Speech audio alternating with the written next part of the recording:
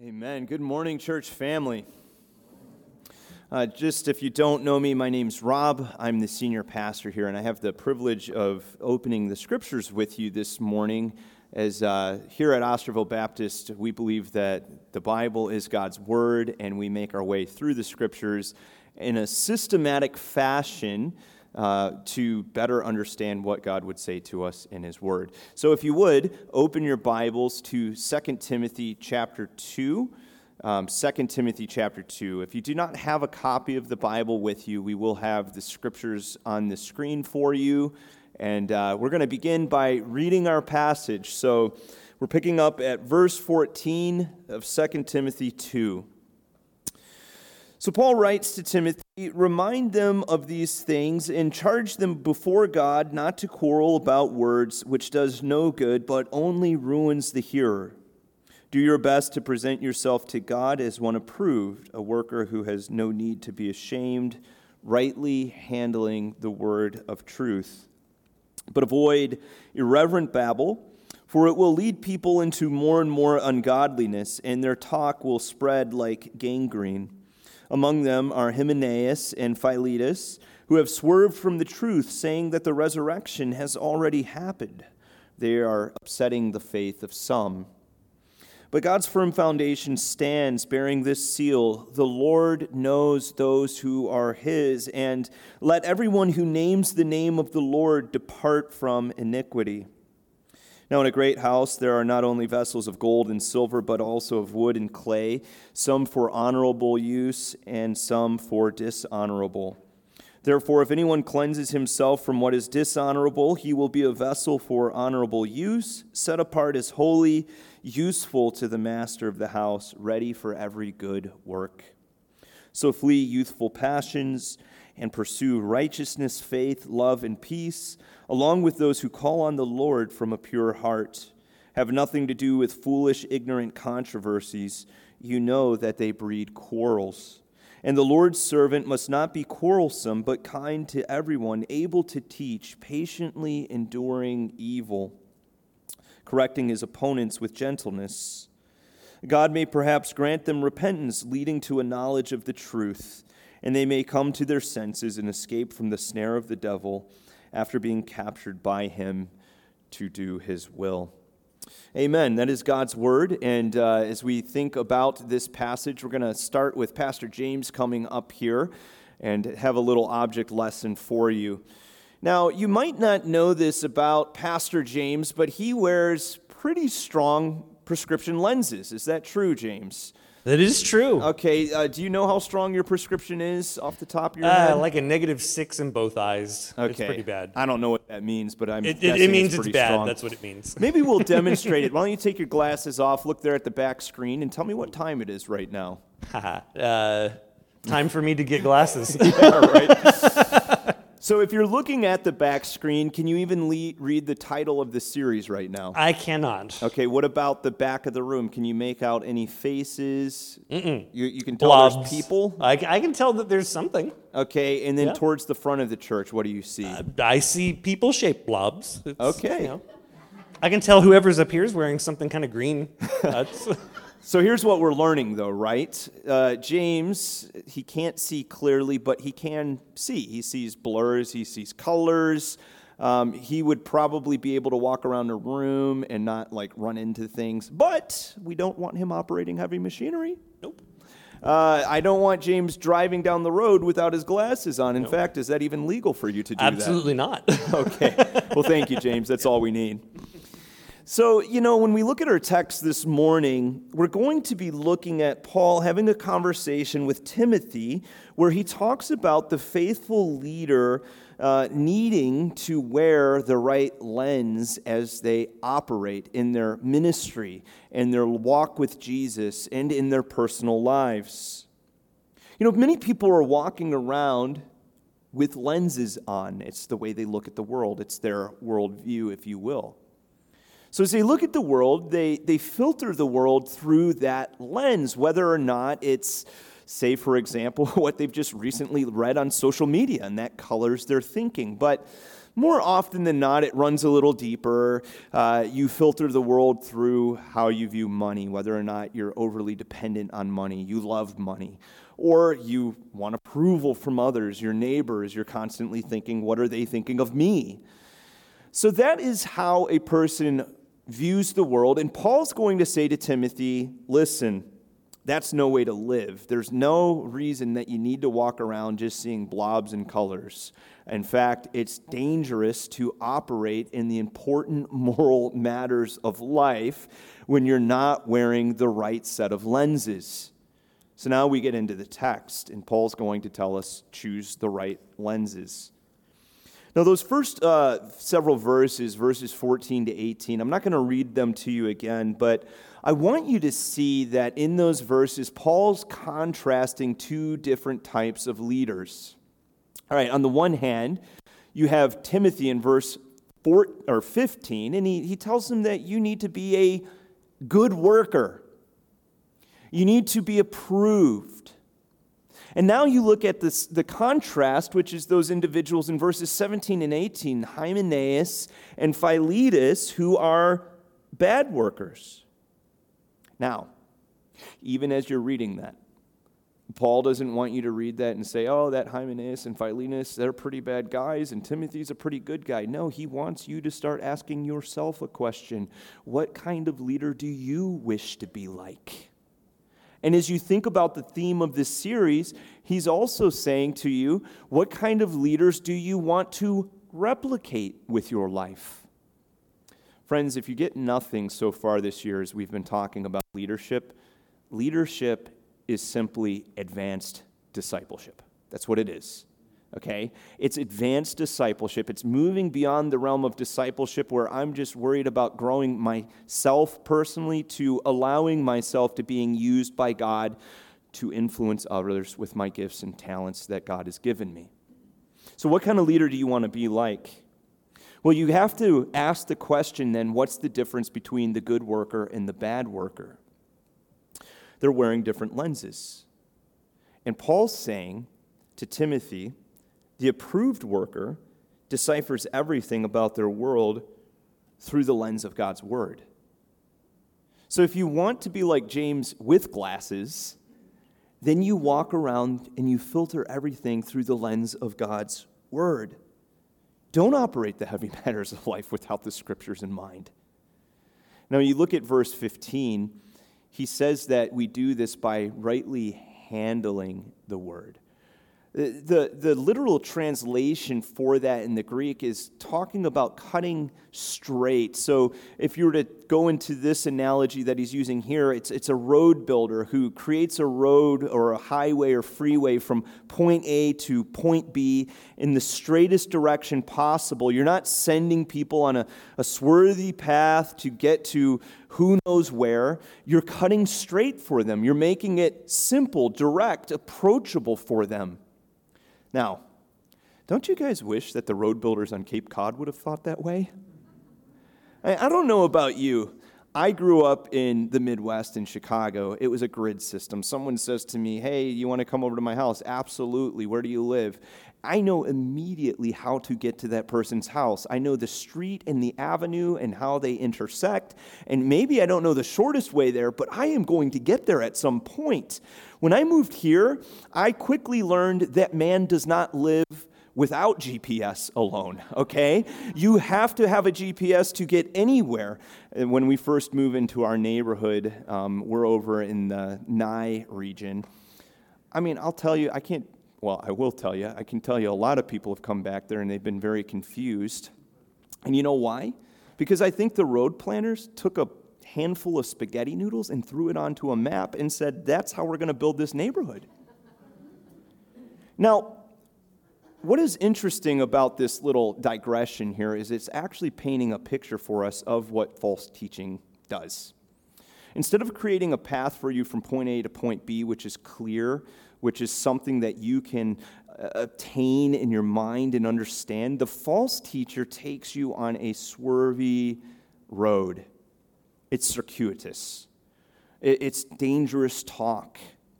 Why is it dangerous? Well, Paul says it's dangerous on the one hand because that kind of talk leaves people with more questions than biblical answers. So it destroys faith. But it's also dangerous because it's the kind of talk that leads a person questioning whether or not they should do what the Bible says. So not only does it destroy faith, but it also destroys faithfulness. In verse 16, Paul calls it irreverent babble. He says that it leads people to more and more ungodliness.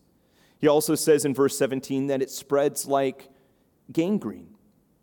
So it's not just like little sidebar conversations that are harmless. No, what he's saying is when you don't wear your lenses, when you're filtering the world not through the truth of God's word, but you're saying in a Bible study or something like that, I know the Bible says this, but this is what I think about this. I don't care what you think about it. We need to know what God thinks about it. That's the only way to get people from point A to point B. Otherwise, we're just following this swervy road that leads to nowhere. Now, this is just what these individuals are doing in the text, but I want you to notice something important as Paul deals with people who are creating the swervy roads. He is hard on ideas, but he always holds out hope for people. Write that one down. That's something every Christian needs to remember. You can be hard on ideas, but you should always hold out hope for people. That individual, Hymenaeus, was already mentioned in 1 Timothy chapter 2, verse 20. Paul said that he was off kilter, and he's talking about him still, which means that Paul's still thinking about this guy, maybe praying for this guy, hoping that Hymenaeus will come back to the truth. But all along, he's still hard on the ideas. Now, why do we need to be hard on ideas? Well, that's because ideas have consequences. They do. Imagine if instead of preaching the real gospel at this church, instead of telling people that Jesus is the way, the only way, the truth, and the life, that the only way that you can enter into a right relationship with God is by trusting that Jesus died in your place, I started preaching a common gospel that is all over the place in our culture, the gospel that people are basically good. Now, what would be the consequences if we preached that gospel? Well, there would be dramatic consequences. We would all become a bunch of rich young rulers who approach Jesus in our arrogance and say, Lord, I've basically followed all of your rules, but, what one more little thing do I need to do to get me over the line? Well, if you're rightly looking at the message of salvation, there's not one more little thing we do to get us over the line. No, we need to jump on the bloodied and scarred back of Jesus and have him carry us over the line. That's the gospel. Well, in the case of Hymenaeus and Philetus, their ideas were dangerous too. They were teaching that essentially the bodily resurrection, so this is second coming events when Jesus calls the dead in Christ and they get a new physical body. They were essentially saying that's already happened and it's not physical, it's spiritual. They were mingling a very common ideology in this day called Gnosticism with biblical Christianity, which makes it not biblical anymore, right? They were taking their wrong thoughts and filtering God's word with their wrong thoughts instead of allowing God's word to filter their wrong thoughts. Now, what happens with this belief system? Well, instead of anticipating the bodily resurrection, which produces so much hope for us as we wait in anticipation of Jesus' return, but at the same time requires patience, we don't get all of those glorious realities right now. They were jumping the gun. They're saying all of those benefits that you can have in the resurrection are now. All of its health, all of its wealth, all of its privileges, all of its power. And here's the thing with false teaching. False teaching always wants to jump the gun. If there's something that takes delayed gratification to get to, the false teacher comes along and says you can have it now. For example, those ads you see about that magic pill that will make you lose weight without work and without eating right. It's a false message. I promise you, when you drop the $89 to get those pills, they will not work. You'll be dissatisfied. And the same thing is true with a false gospel like this that says you can have all the wealth, you can have all these things now. That's not what God's word says. So Paul's message to Timothy is the same message to us. Believer, are you going to wear your scriptural glasses? Are you going to wear them as you're making moral decisions in life? Are you going to wear them as you're raising your kids and you're talking to your kids about the truth? Are you going to wear those scriptural glasses as you go about into your workplace and serving within the community? You see, the temptation is there constantly to take the glasses off and say, it's fine. Tonight, I'm just going to take off those lenses and do media. Tonight, I'm going to take off the lenses because, people are saying that this cultural issue that the Bible has a strong point about is no longer relevant. And I don't want to create any waves in our society, so let me just take off the lenses for this particular matter. You know what happens when you take your glasses off?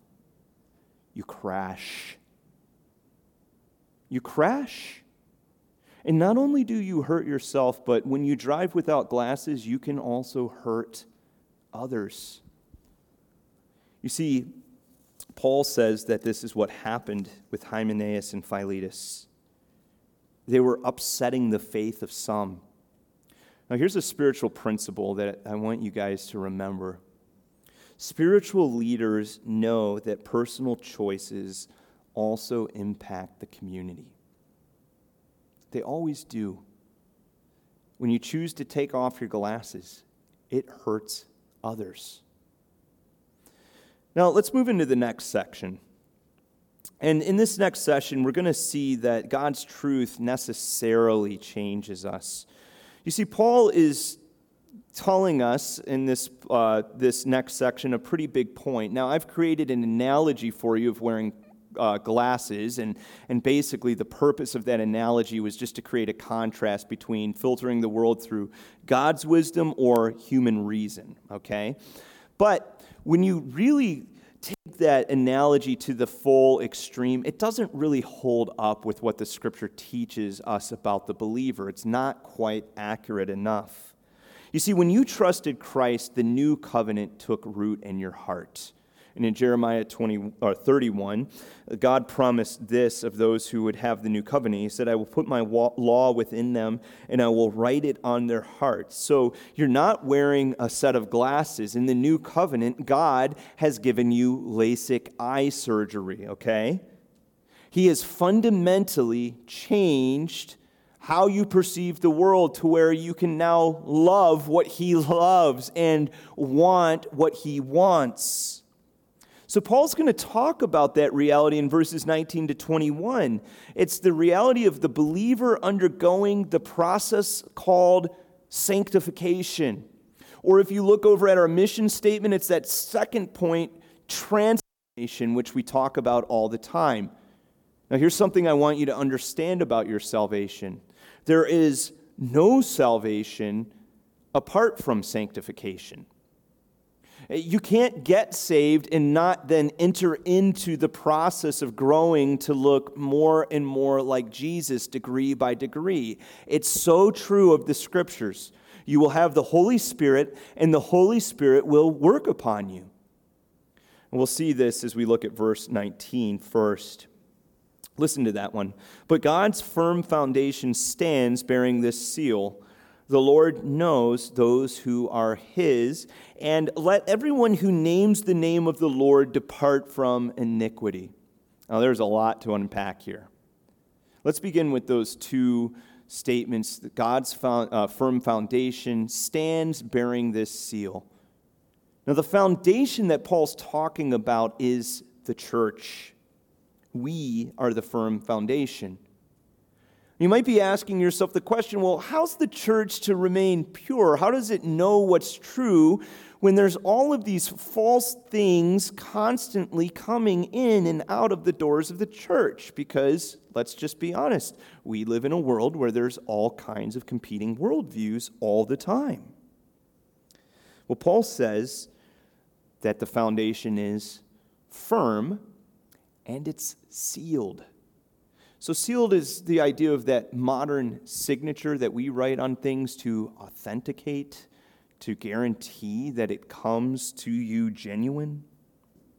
So God is saying, I own the church, and I will ensure that the church remains true, and I will fill the church with faithful leaders. And we see this in two ways.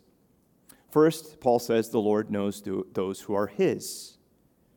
So that's talking about God's sovereign control. He knows who comes into the church. He can distinguish between what is true and what is false. Now that language actually takes us back to the book of Numbers chapter 16. If you know that story, that is the time in Moses' life when Korah leads a rebellion of priests against Aaron and Moses. Korah was looking at the dynamics of the priestly system, and he resented the fact that God had given him in his mind, a lesser position within the priestly system than Moses and Aaron were going to get. So they confront them and they say, we deserve all the power and the prestige that you guys are getting. Who's to say that you guys deserve those things? Well, if you look at the Septuagint translation of Numbers 16:5, the Lord knows those who are his. And so what they do is they set up a contest and they separate Moses from this rebellious group, and God vindicates Moses. He stands up for his reputation, and the text says the earth swallowed Korah and those who were in rebellion with him. Now, as a believer, there is sovereign comfort in the words, the Lord knows those who are his. How do you get to be his? Well, the scripture says that you have placed your faith in Jesus Christ. You've trusted him. And if you have trusted Jesus as your Savior, even when the ultimate fires of judgment fall upon the earth or the cosmos is burnt to a cinder, the Lord will know you. He will preserve you. He will protect you. He will sustain you. Jesus used the same imagery when he talked about being the good shepherd. Do you remember John chapter 10, verses 14 and 15? I am the good shepherd. I know my own, and my own know me, just as the Father knows me, and I know the Father. I lay down my life for my sheep. Now, friends, that's an incredible passage. I hope you do not miss the depths of what Jesus is saying there about the knowledge of God for you. Listen to what one commentator says about it. So deep is God's knowledge of his own that it can only be explained in the analogy of the mutual knowledge of the Holy Trinity. God knows you like God knows, God the Father knows God the Son, and God the Son knows the Holy Spirit. This eternal relationship with infinite knowledge into one another. That's how God knows you. It's incredible to think about. I could never be lost upon God if he knows me that way. Let's look at the second phrase. Let everyone who names the name of the Lord depart from iniquity. Now, this is dealing with God's expectations for the ones that he knows. He wants us to live holy lives. And we'll see that more deeply in the analogy in verses 20 and 21. Take a look at that. It says, now in a great house there are not only vessels of gold and silver, but also of wood and clay, some for honorable use, some for dishonorable. Therefore, if anyone cleanses himself from what is dishonorable, He will be a vessel for honorable use, set apart as holy, useful to the master of the house, ready for every good work. Now, what is he getting at here? Well, think about all that it requires to operate a household. All of the containers, the pots and pans, if we're just even thinking about the kitchen, the appliances, all of the vessels involved with running a household. Now, as you think about your kitchen, there are certain things that we have in the kitchen just for the sake of the beauty of those things. For example, our fine china. You know, the dollar store plates could get the job done. But these plates are special. They're beautiful. Some appliances we have because they're very useful to us. They take time and they greatly reduce the amount of time spent to get something done. But then there are those items that we obtain over the years, probably because we were watching late night TV and then this infomercial came on. And as you were watching the infomercial, they just kept hooking you more and more as you were watching. I mean, they were chopping potatoes in such a way that you'd never seen in all your life. And you thought to yourself, I've got to have that thing. So much so that you pick up the phone and you get your credit card out because it's only $19.99. And then all of a sudden this thing comes in and you're so excited to use it, only to realize that its only usefulness is for taking up space in your garage and collecting dust. Believer, how would you like to be before God? Would you like to be viewed as beautiful and useful? Or would you like to be like that $19.99 job? Well, if you want to be useful, Paul says that God can use you. He can. But the only way he can use us is if we are pursuing holiness. I think that is such an encouraging thought, though, because listen to what he said in verse 21.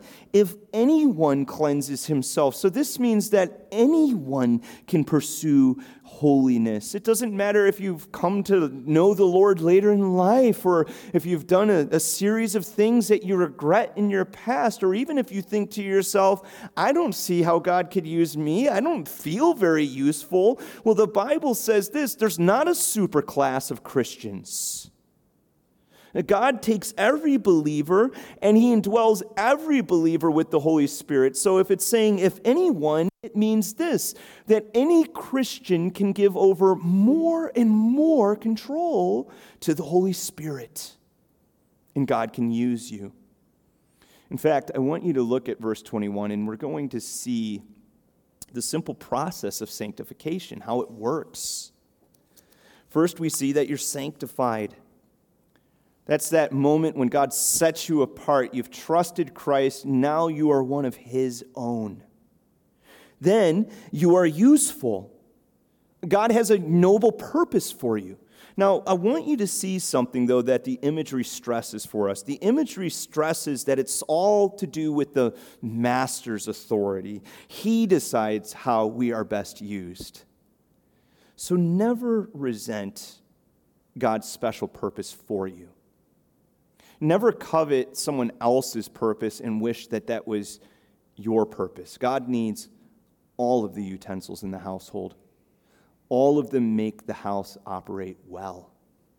And lastly, you see that you're ready for good works. This is the visible outworking of the holy and useful life. This is that place where people can start seeing and they come up to you and they say, you know what? You're different. What's happened in your life? Well, you know what you need to tell them? The Holy Spirit happened. That's why I'm different. Now, as we move into the last verses, I want us to take a look at a real-world tension as Paul is having this conversation about sanctification with Timothy. And I'm going to frame it with a quote from A.W. Tozer. Tozer said this, plain horse sense ought to tell us that anything that makes no change in the man who professes it makes no difference to God either. And it is an easily observable fact that for countless numbers of persons, the change from no faith to faith makes no actual difference in the life. Now, why does that happen? Why is it that some people come to faith and it seems like nothing happened? Well, I can tell you one thing, it's not God's fault. It's not. God always does his part. He has indwelled us with the Holy Spirit. He's left us with his holy word. He puts us in the local church. God willing, we're coming to the local church, which is our spiritual greenhouse. So if anything in this process is breaking down, it's because we're not doing our part. Well, how do we do our part? Well, first, I want you to see that we have to grow to become holy leaders. Emphasis on the word holy. Holy leaders pursue holiness. Now look at verse 22. Paul says, "So flee youthful passions and pursue righteousness, faith, love, and peace, along with those who call on the Lord from a pure heart." Now, if you don't find yourself in the category of youthful any longer, I don't want you to check out on this verse. Remember, Paul's writing to Timothy, but we're reading over Timothy's shoulder, okay? So youthful passions, like being impulsive and following his passions, were things that maybe Timothy would be susceptible to. But let me tell you, you've got things you're susceptible to too, just like I do. Just like we all do. Now notice how active pursuing holiness is. It involves fleeing and pursuing, running away from things that are spiritually dangerous to us and running toward the things that are spiritually good for us. Now, over the years as a pastor, one thing that I've observed is that a lot of Christians have lost their sense of navigation. They get confused as to where they are supposed to be running. I watch Christians that are running towards the things that are tempting, and they don't run towards the things that are good for them because they're too busy for it. Well, church, what does that say about us? Parent, what does it say to our kids if they constantly see us running toward our devices and our streaming apps and alcohol?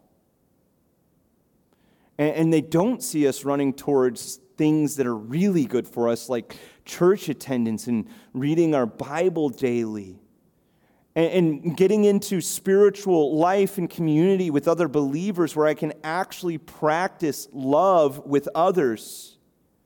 What does it say to my neighbor if, as Tozer said, no faith to faith has made no actual difference in my life? Well, I'm not going to sugarcoat anything here for you today. It says a lot. A lot. Now, I think one of the reasons that we find ourselves running in the wrong direction is because holiness is hard. And baton passers get this. It's hard. It's hard to deny your sins. It's hard also sometimes to do the right thing, to deny myself and to take up my cross and follow him. Those things are incredibly hard. So what happens? We try and we fail. We try and we fail. We try and then we give up. But I want you to listen to this quote that I read recently as you consider your choices. It says, "Marriage is hard. Divorce is hard. Choose your hard.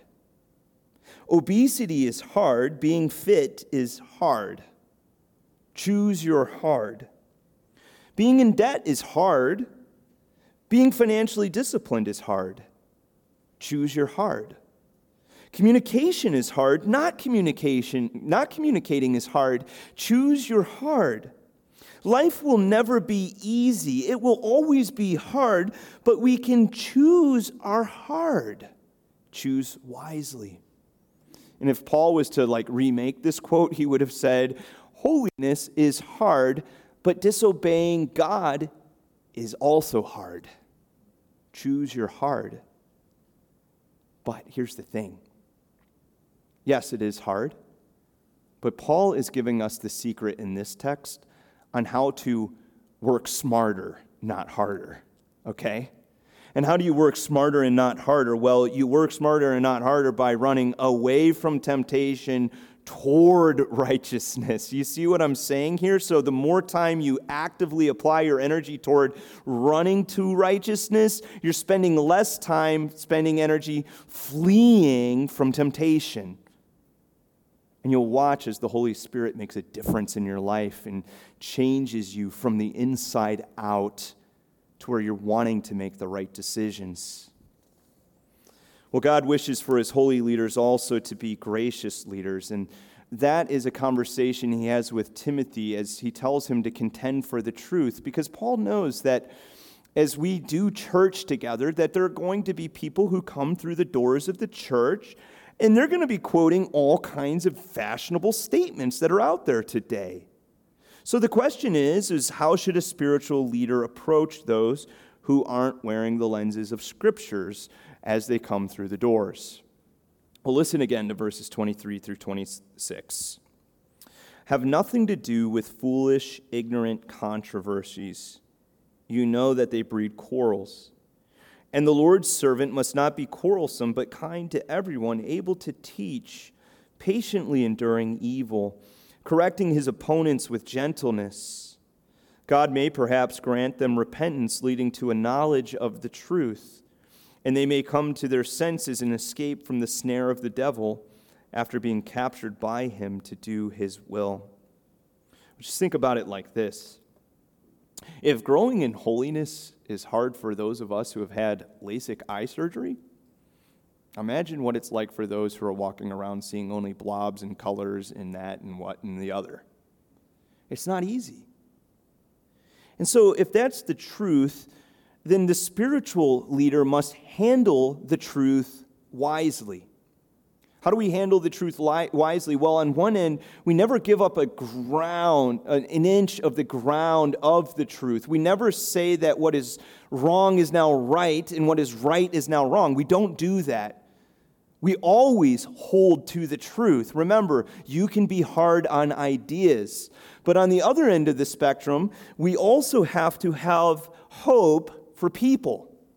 Do you see what Paul's saying in this passage when it comes to dealing with people?